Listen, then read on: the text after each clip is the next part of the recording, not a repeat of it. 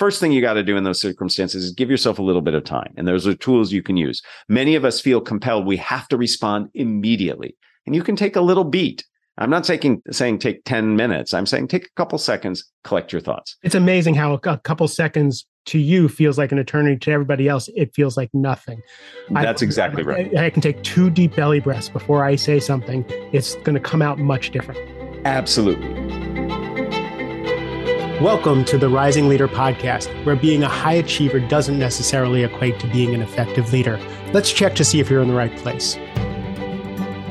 If you're rising through the ranks of your organization so fast that your leadership skills need to grow as fast as your responsibilities, you're in the right place. If it seems you need different skills to lead your team or lead from within a group of talented, competitive peers, you're in the right place. If you're looking to become a trusted advisor to the CEO, you are definitely in the right place. So now that we know that you're in the right place, enjoy today's conversation. Before we begin the show, I have something for you. The Rising Leader Handbook is going to be published in October of this year, but you don't have to wait. If you go to my website, www.markjsilverman.com, click the red button, you can get an advanced copy of the executive summary of the Rising Leader Handbook. In the same place, you can get a copy of Only Tens. Love to get your feedback. Now on with the show. So I get a message from my friend Jay Scher. Jay has a podcast called the Business Minds Coffee Chat. It's excellent if you get a chance to check it out. He just interviewed someone who was really good, and would I be interested in having him on my podcast? And I have a kind of a waiting list to be on the podcast, and I'm generally trying to speak to people who are CEOs, who are in the C-suite and kind of on the job. So, I have my fill of experts. But Jay sends this guy to me, and I start doing some research, and he seems really cool. He seems really good. Would have been great on the Mastering Overwhelm podcast. Not sure I want to do this. And then I start to figure it out. My next guest, I saw his TED Talk a couple of years ago, and I fell in love with this guy. I thought nobody teaches communications like him. It's so accessible, so simple, and so human, and so effective. I was going bookmarked it and said, he's going to be on my podcast. Got to have him on my podcast. So Jay is sending me someone I already wanted to have here and had to have here. Officially, Matt Abrahams is a leading expert in the field of communications. As a lecturer in organizational behavior at Stanford University's Graduate School of Business, he teaches popular classes in strategic communications and effective virtual presenting, and has received the school's Alumni Teaching Award. Matt also teaches public speaking and co-teaches improvisationally speaking in the Stanford Continuing Studies program. He's the host of the Think Fast, Talk Smart podcast. His new book of the same name is coming out in September. Can't wait to get that one. The book that I really like that he's been living with for a while, Speaking Up Without Freaking Out, 50 Techniques for Confident and Compelling Presenting, which, by the way, is the name of the TED Talk. And I'm going to put the link to that TED Talk in the show notes. It's helped a wide audience manage speaking anxiety and present more confidently and authentically. Matt, thanks for being on the podcast. Super happy to be here, Mark. Thank you. I love stumbling over my introduction to my favorite expert on communication. It's no worries. That's all. So let's just start off with, what is glossophobia?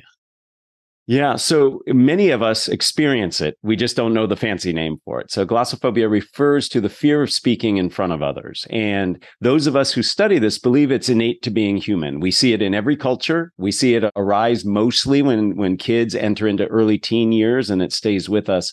But it's that fear that everybody knows when you get up in front of others or are put on the spot to speak, where your heart races, your brow perspires, your mind gets a little jumbled. That's what we mean by fear of public speaking. So I've done probably 400 or 500 talks, and I still can't breathe before I get on stage. No matter what I do. What's that about? Well, so I'll share a little bit why we think we have this fear, and then I do believe we can learn to manage it. So I'll talk briefly about that as well. So we believe this is part of our biology, those of us who study this. It makes sense. As humans evolved, we would hang out in small groups, about 150 people, and your relative status in that group. And I'm not talking about who drives the fancy car or who's got the most social media likes. I'm talking about where you fit in the hierarchy, the pecking order, if you will. And those who had lower status were at risk. They were at risk of not having food, not having shelter, not getting access to reproduction.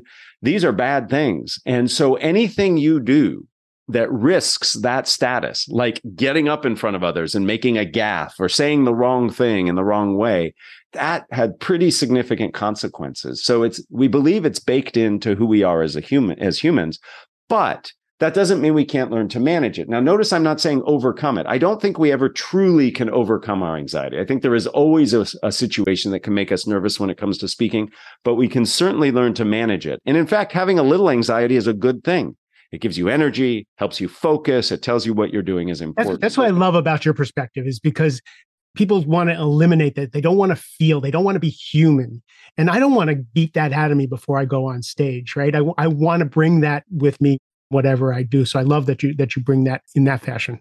Absolutely. Absolutely. And yet we do want to learn to manage the anxiety. When it comes to managing anxiety, you have to take a two-pronged approach. You have to manage symptoms and sources. So what you just shared is it's hard to breathe. Your heart rate starts beating really fast. Some of us sweat and blush. That's what happens to me. Others shake.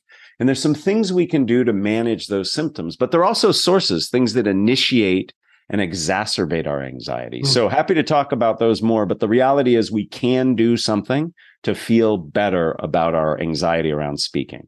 So you have a resource page on your website, which I got lost in. So we're gonna put in a good way, I hope. Yeah, we're gonna put a link to that also, because there's everybody I know. I work with some people. I work with one guy who was the youngest guy on the leadership team, and he was terrified of public speaking.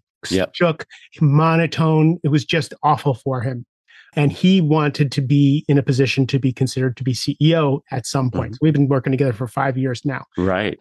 Every year, before his big talk and work on this stuff, but he would get nervous, and he was a big deal, right? He finally crushed the last one, and he is now in succession to be CEO. So this public speaking thing is so important for your career. Being able to talk on stage, being able to talk to clients, being able to talk to your team and motivate everybody, right? So give us some tips and tricks to put us in the right mindset when we're speaking to people. Absolutely. So first, congratulations to the person you coach, because that's a great success story. Learning to manage anxiety can have very positive results. So a few things about mindset, and then a few things that we can physically do. So a couple things that are very true. One, there's a disconnect between how we feel and how people perceive us. So in all of my MBA students who take my strategic communication class, we do a presentation and I digitally record them, and they have to watch it. And they have to watch it not just once, they watch it 3 times, once with sound only, once with video only, and then once with everything together. They see a tremendous amount. To a person who does this activity, they will say, I looked more confident than I felt. And here's why. We only see, as your audience, what you show us. We don't have insight into what's going on inside you. We can't feel your rapid heart rate. We can't feel the shakiness, nor do we know what you intended to say. We only hear what you say. That's a big one.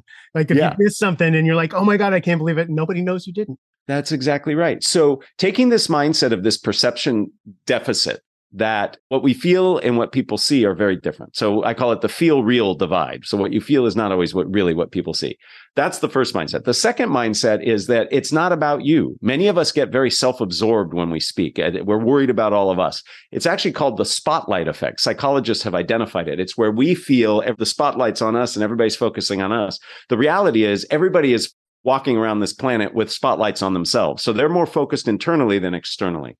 So remember, it's not about you, it's about your audience. So if you can have this mindset shift of, I'm going to appear more confident than I feel, and I have value to bring to my audience rather than all the things that you focus on yourself, those two mindset shifts will help. Now, you can do other things for symptomatic relief. Deep belly breaths are incredibly important. And what's interesting about deep belly breaths, like if you're doing yoga or Tai Chi, is it's the exhale that's most important. So if you take a 3 count in, take a 6 count out. So if you double your exhale to your inhale, it will help. And you only have to do it 2 or 3 times. So there are things we can do for our mindset. There are things we can do for our physicality. And there are things we can do to reduce our getting nervous in the first place, such as practice, not memorize, but practice. Get present oriented. Be focused on what you're doing in the moment rather than worrying about what's coming in the future. If you can do these things, all of a sudden you feel more comfortable and confident, and your audience sees you that way. Nice.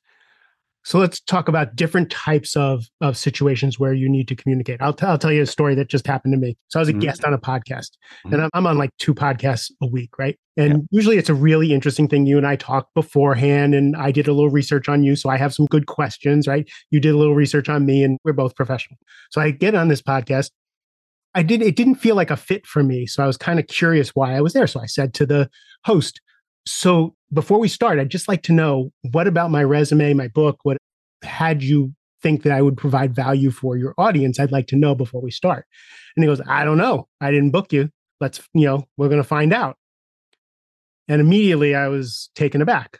So here go. Now my performance anxiety is up.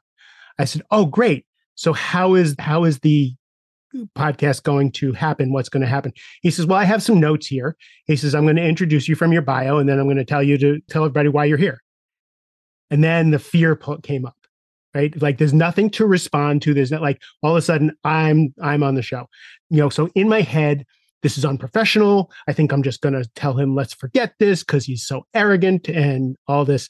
And I had to do my own internal work of no matter what cards I'm dealt, I have to show up my best. And as a leader, if I'm talking about leadership, I'm going to lead in a not ideal situation. So I did my own inner work there. What would you do in that situation? You're thrown for a loop, but you have to perform. Absolutely. So my whole new book called Think Faster, Talk Smarter is all about what you're just describing. It's these impromptu, spontaneous situations. Because if you think about it, Mark, most of our communication, especially as leaders, is spontaneous.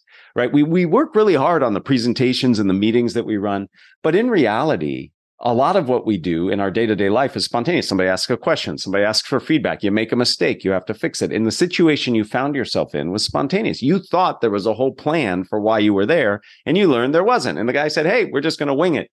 So in that moment, a couple things can help. One, remind yourself that this is an opportunity. This isn't a threat. This is an opportunity. This is an opportunity to explore, to collaborate. It could be that this person is a gateway to amazing things for you. But if you go in saying, oh, this guy's a jerk and he can't believe he's not prepared, it's unprofessional, sudden you get defensive, not only in your physical posture, but your tone is curt, your answers are short. But if you go in and say, hey, all right, I'm here, I've got the time set aside, let's do it, let's see what happens. That open mindset, that approaching it as an opportunity can help. So that's the first thing. The second thing is, in that circumstance, I would listen very, very carefully to the questions that do come up and see if there's a way that you can connect those questions to something that's meaningful to you and potentially to this person's audience. So it's about seeing it as an opportunity. It's about listening intently. And then it's about giving the best answers you can. So that I would have approached that by saying, oh, well, here we go. It's an adventure. Let's see what's happening. I'm going to listen to see connection and go from there. I'm curious, how did it go? It was really interesting. So before we started, he was fumbling around and kind of, and it's a big podcast too. Lots of listeners, pretty famous podcast. Yeah. He was fumbling around and kind of doing some things. And I said, you know what? I'm not ready yet.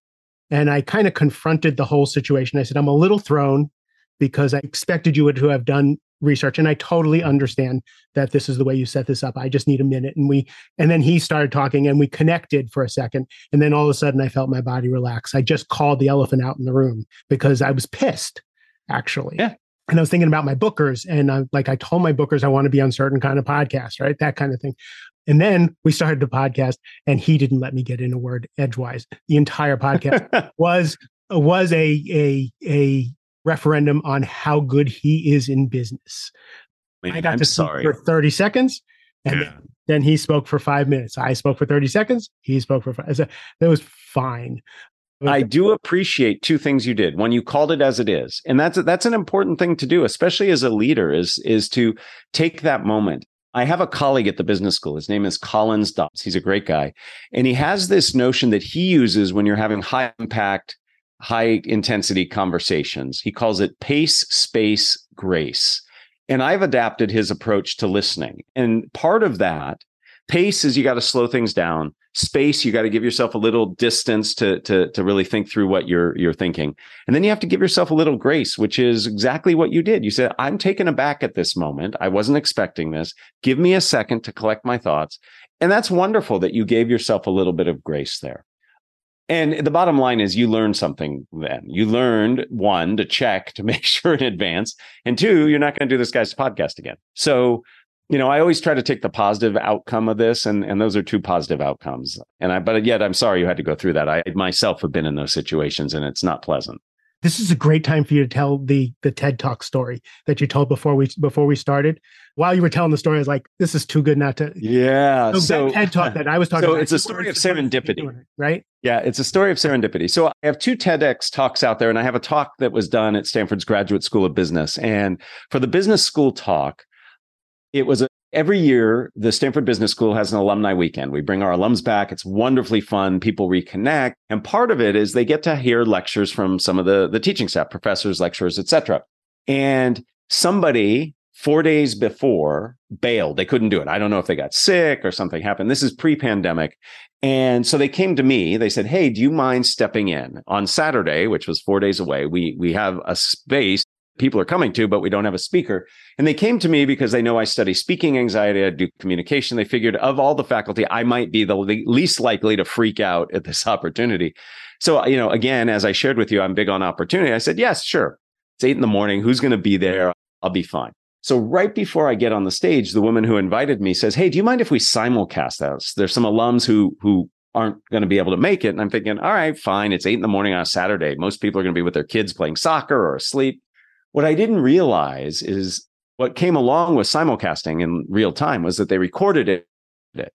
And from that posting, that talk took off like wildfire. There was a time, Mark, where if you searched public speaking on Google, this talk was the first result. It just hit the algorithm in the right time, in the right way.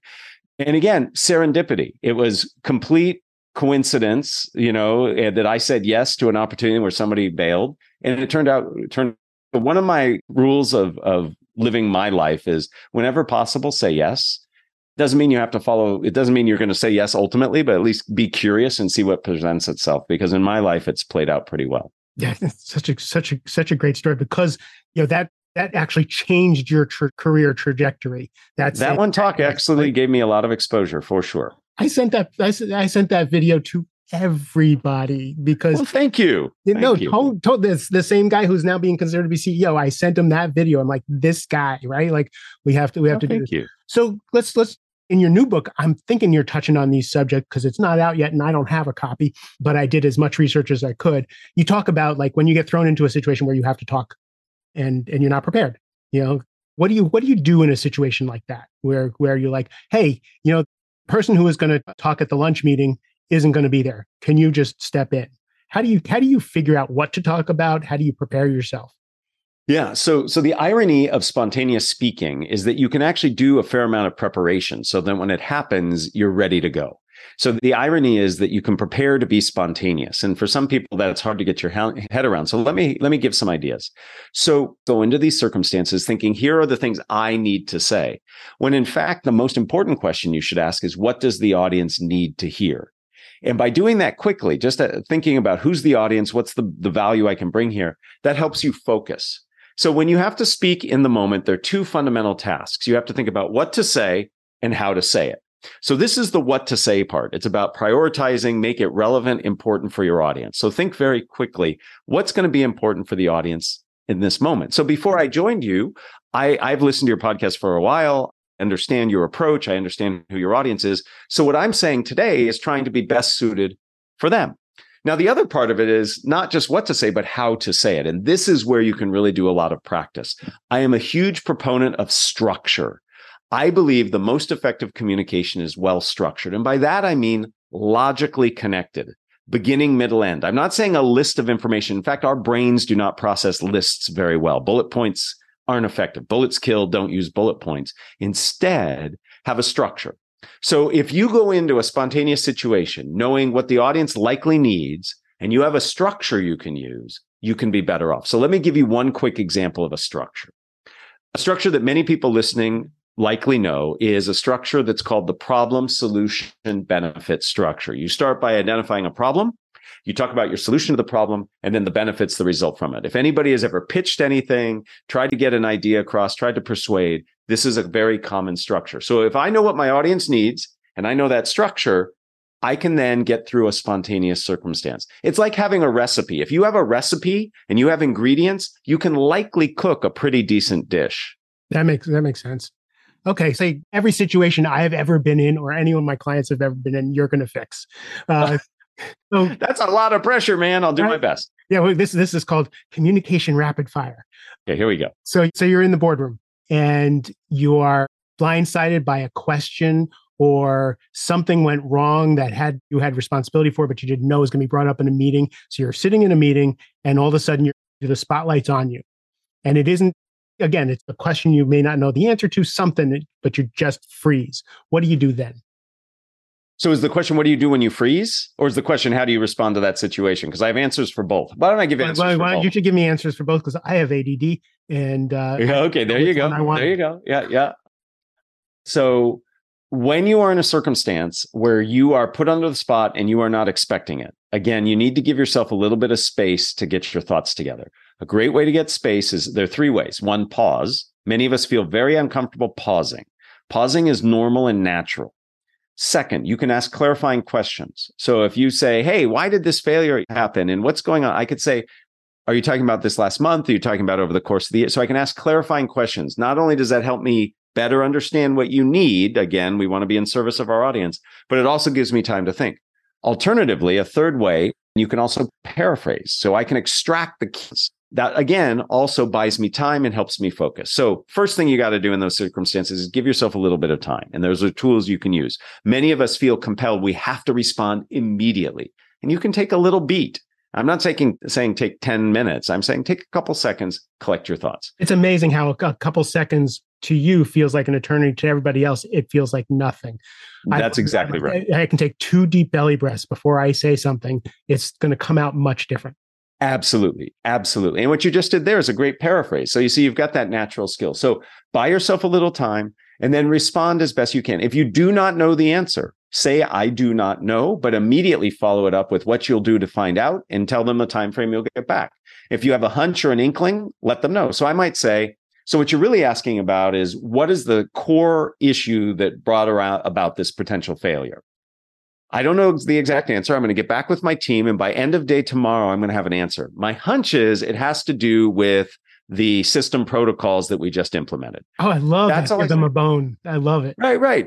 And again, it's an educated guess. It's not a wild ass, something. It's an educated guess. Now, if you can't remember what to say and you want to say something, a couple things you can do. One, go back to go forward. If you lose your keys, how do you find them? You retrace your steps. So if I'm in the midst of speaking and I blank out, just repeat what you just said. Most of us can remember what we just said. It gets us back on track.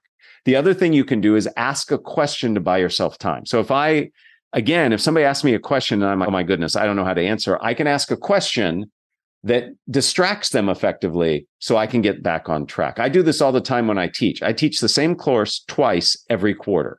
So it's a lot of teaching of the same course. I love teaching it. I'm very passionate about it, but sometimes I can't remember. Did I say that in this class or was it the other class? So I forget. So when in those moments when I need just to think a little bit more, I'll just stop and say, I'd like to pause. I'd love for you to think about how what we've just discussed can be applied in your life.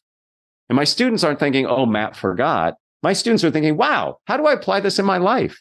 So each of us can come up with a question appropriate for our environment, appropriate for our status in the room, that can get people, in essence, distracted for a moment so we can focus. So there are things you can do to buy yourself time, and there are things you can do to remind yourself if you blank out. What's the best way to be effective? All right, so let's say you're in the boardroom and you're going around and everybody's giving their reports for what's going on in their department or their ideas. What's the best way to show up in that situation so that you're a powerful leader and you're also part of a team, and so that you can be heard? So a couple of things I want to share there. One is, if there's a lot of conversation going on and you want to wedge your voice into that conversation, 3 things to do. Paraphrasing is key. So if I want to wedge my voice in, I can simply paraphrase something you said. I could say, Mark, that point about this. So I just summarize your point, and that gives me a wedge or an entry point. I can ask a question. I can say, cost. That's something I'm really concerned with because, and ask a question. I can lead with emotion. I'm excited about. So I can lead with an emotion. Ooh. I can lead with a question, or I can lead with just paraphrasing. It gives you permission to put your voice into the conversation. So leading in one of those three ways can wedge you into the conversation. A way to get your point across is to say it very clearly and concisely. I have another structure that I love. It is three questions. What? So what? Now what? The what is your point. It's your product. It's your service. It's your idea, your belief. The so what is why is it important to the people in the room or beyond? And then what's next, or the now what? Is it, let's set up another meeting. Let me take your questions. Let me show you something. So when I have to give an update, when I have to assert my point of view, I will say, here's my point of view. What? Here's why it's important. And here's what I think we should do about it. So what, so what, now what? Just answering those three questions can help you be clear and concise and directed in what you say. So if you wedge your point of view in, then make a concise contribution, and you're done. Wow, so useful. So now let's add a little persuasion in. Now you need to sell an idea. You need to get your salesman hat on. How do you add that ingredient into your communication? Yeah, so being persuasive and influential is critical. What we know is that if people trust you and respect you, it helps. Listening is more important in persuading than speaking.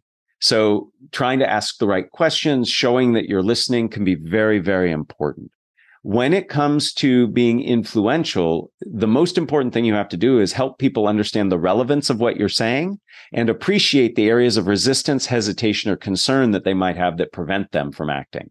Whenever you are trying to influence or persuade somebody, you have to think about two distinct approaches to take. One is to focus on all the reasons why they should do what you think they should do. We call those promoting messages.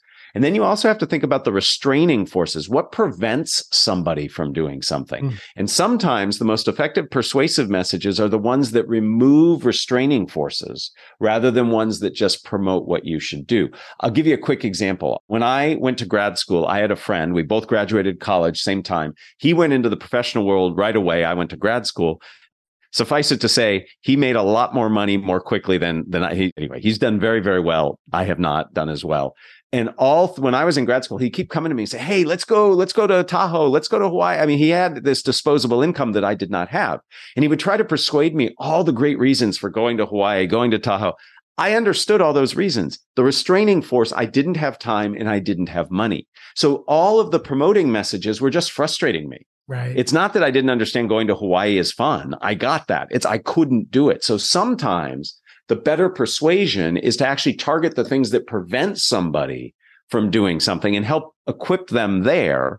And that's what's going to get them to come to your side or be persuaded by what you're saying. So it all boils down to understanding your audience, to listening, and then ultimately figuring out, am I promoting or am I working on restraining forces? And for the restraining orders, my guess is it's questions. It's, if you don't know, what is what holds you back from this? What is the detriment? I talk about that when you're stacking the deck and you're trying to get your idea across. You want to know how your idea impacts every single other person in the room before you put your idea out there. So go and find out, right? Stack the deck before you bring something up. I call it reconnaissance, reflection, and research. You have to do all three of the three R's before you actually assert your point of view: reconnaissance, reflection, and research. And sometimes that's talking to people. Sometimes that's surveying people. Sometimes that's doing it online, looking at their LinkedIn profiles, looking at their company bios. There's a lot we can do to learn about the people we're speaking to. Nice. By the way, you're batting 1,000 on rapid fire communication scale. You are crushing this. Well, I'm not very good at baseball, so let's see if I can keep it up. Let's say you screw up. Well, you're a karate. I do martial arts. That's true. Which flavor of martial arts? I've done several. The one I have my highest rank in is one called Kenpo. Nice. Okay, so you made a mistake with someone. You really screwed up. You insulted them. You talked behind it. You just screwed up, which we all do. How do you fix it? So first and foremost, you have to acknowledge that you made the mistake. Many times when we apologize for how we made the person feel, not for what we did. I'm sorry you're upset versus I'm sorry I mispronounced your name, right? Which happened to make you upset. I'm really sorry I mispronounced your name and you told me. Yeah. No. And I didn't use that example for that. I used it because I had a student just yesterday whose name I mispronounced. And I did exactly what I'm sharing with you. As I said, I'm really sorry I mispronounced your name. And then acknowledge what that might feel like for the person. So I'm sorry I mispronounced your name. I know that that can be off-putting or distracting. So you comment on what you've done. You then acknowledge the feelings that it might bring on somebody. And then you say what you're going to do differently next time. So I said, next time when I meet somebody whose name is difficult to pronounce, I will ask first. So too often we apologize or don't apologize. And when we do apologize, we apologize for how we made the person feel versus what we did. And we don't explain how it's going to change our behavior. So a good apology, I think, includes all three of those: acknowledging what you did, understanding or expressing how it made the person feel, and then specifically detailing what you will do differently to remedy the situation. So I had to apologize the other day in a meeting I was in where I was so passionate about the topic, I was interrupting people. And there was one person in particular who I interrupted more than others. And so at the end of the meeting, publicly in front of everybody, I just said, I need you all to know that I'm very passionate about this topic. Let's call this person Steve. I said, Steve, I know I interrupted you several times when you were in the midst of speaking. I can imagine that awkward. And I'm sure everybody in the room thought rude and felt embarrassed being interrupted. I promise in the next meeting, before I speak, I will listen and I will paraphrase what everybody has said before I contribute next. So that type of apology which was accepted by Steve, I believe is a complete apology. I love that. That's fantastic. I love that you screw up too, like in communication, right? Like I make lots of mistakes. It's so funny. It's, like I teach this thing, victim owner, right? Yeah. Victim mentality. And when I find myself being a victim, right, and calling it out, realizing that I'm human and that I teach this stuff because I'm learning it every day, along with everybody else. Last question, bonus question, on communication rapid fire is giving feedback. This for me, I like you and I talked about this. I give out copies of Radical Candor, like they're water. Like I have a whole team, and I'm like, your job is because you're all too affable, too nice. You need to read Radical Candor. Shout out for Kim Scott. Yes. What's your version of giving really good feedback? So I love Kim Scott. She's a neighbor. She and I go for walks. And Radical Candor, I think, is an important. Can you record those? Oh my God, that would be great. No, I don't want to record those. That would be bad. So a lot of what Kim says, I think, is right on, and I would never contradict any of it because I think it's fantastic. A few things I add when I think about feedback. To me, feedback is an invitation to problem solve. Clearly, there's feedback that you have to issue that just absolutely means somebody has to stop something. Somebody's doing something inappropriate. They're doing something risky, dangerous. That's not an opportunity to problem solve. You have to stop it, and you stop it directly. But many times, the types of feedback we have to give, it is best served if we can get the other person engaged in helping resolve the problem. That's why I say it's an invitation to problem solve. So the first thing I think it's important in giving feedback is you have to clearly understand as the feedback giver what it is you're focusing on. What is the issue at hand? What is the thing that I want to give feedback on? So you have to have focus. Often emotion plays out in these circumstances. You're frustrated, you're concerned, you're sad, you're disappointed. So we have to realize there's emotion and find ways to express that emotion that don't get in the way, because we want to focus on the person, not the person and the problem, not the emotion necessarily.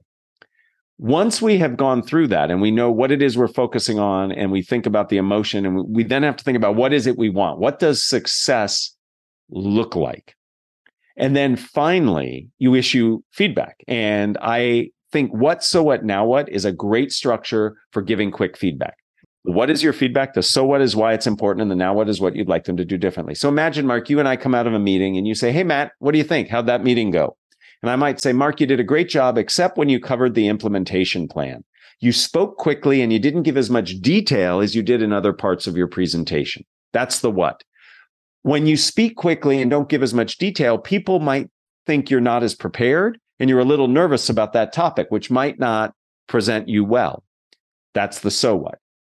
What I'd like you to do next time you give this presentation, give a little more depth into these two examples for the implementation and speak a little slower. That's the now what. So simply using that structure, that recipe, that roadmap, I can give clear, concise feedback, but I had to do the pre-work. What is it I'm focusing on? What is it that my emotions are around this? And then finally, what's the ultimate goal, which in this case is you give the implementation portion of your presentation its due. So those are the ways I approach feedback as a opportunity to problem solve. I love that shift. That's a great perspective to bring to that. So curious, what's the difference between your first book and your second book? Like, why'd you write the second book? Yes, thank you. That's a good question.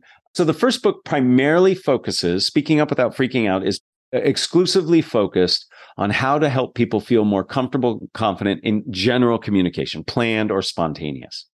The second book, Think Faster, Talk Smarter, is really about, it talks a bit about anxiety because that's critical in all communication, as we discussed, but it's more of a methodology for how to speak better in the moment. So managing anxiety is one step in the methodology, but there are 5 other steps, many dealing with mindset, a few dealing with the message structure itself. And then the second part of the book, which I am so excited about, the Think Faster, Talk Smarter book, is 6 scenarios or situations we often find ourselves in that are spontaneous, and it gives very specific practical and tactical advice you can use to get through them. Making small talk, making an apology, introducing somebody, giving a toast, a tribute, though answering questions. Those are the things that the second part of the book talks about.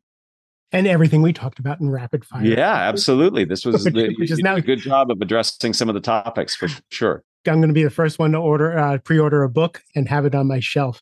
Matt, thanks for what you do. Thanks for being on the show. Thank you so much, Mark. I love your approach to leadership, and I love how you are so encouraging of your guests. Thank you. How can people find you if they want more of you? Thanks. So I'm a big user of LinkedIn. Connecting with me on LinkedIn. I have a ton of resources and everything that I do, from the podcast Think Fast, Talk Smart to my books to resources like you mentioned. MattAbrahams.com. MattAbrahams.com has all of that stuff. Great place to go first. All those links are going to be in the show notes. If you forget that when you're driving in the car, you can go back. I appreciate you. I'm going to give you back the rest of your day. Thanks for being here. Thank you so much. I enjoyed the conversation. To everybody else, I appreciate your time and attention so much. I love you a ton. Have a great rest of the day. Thank you for joining today's conversation. If you got value, please share the episode, give us a thumbs up, write us a review. And if there's a topic you'd like us to cover or a question that you have, send them my way. Look forward to connecting on the next episode of the Rising Leader Podcast.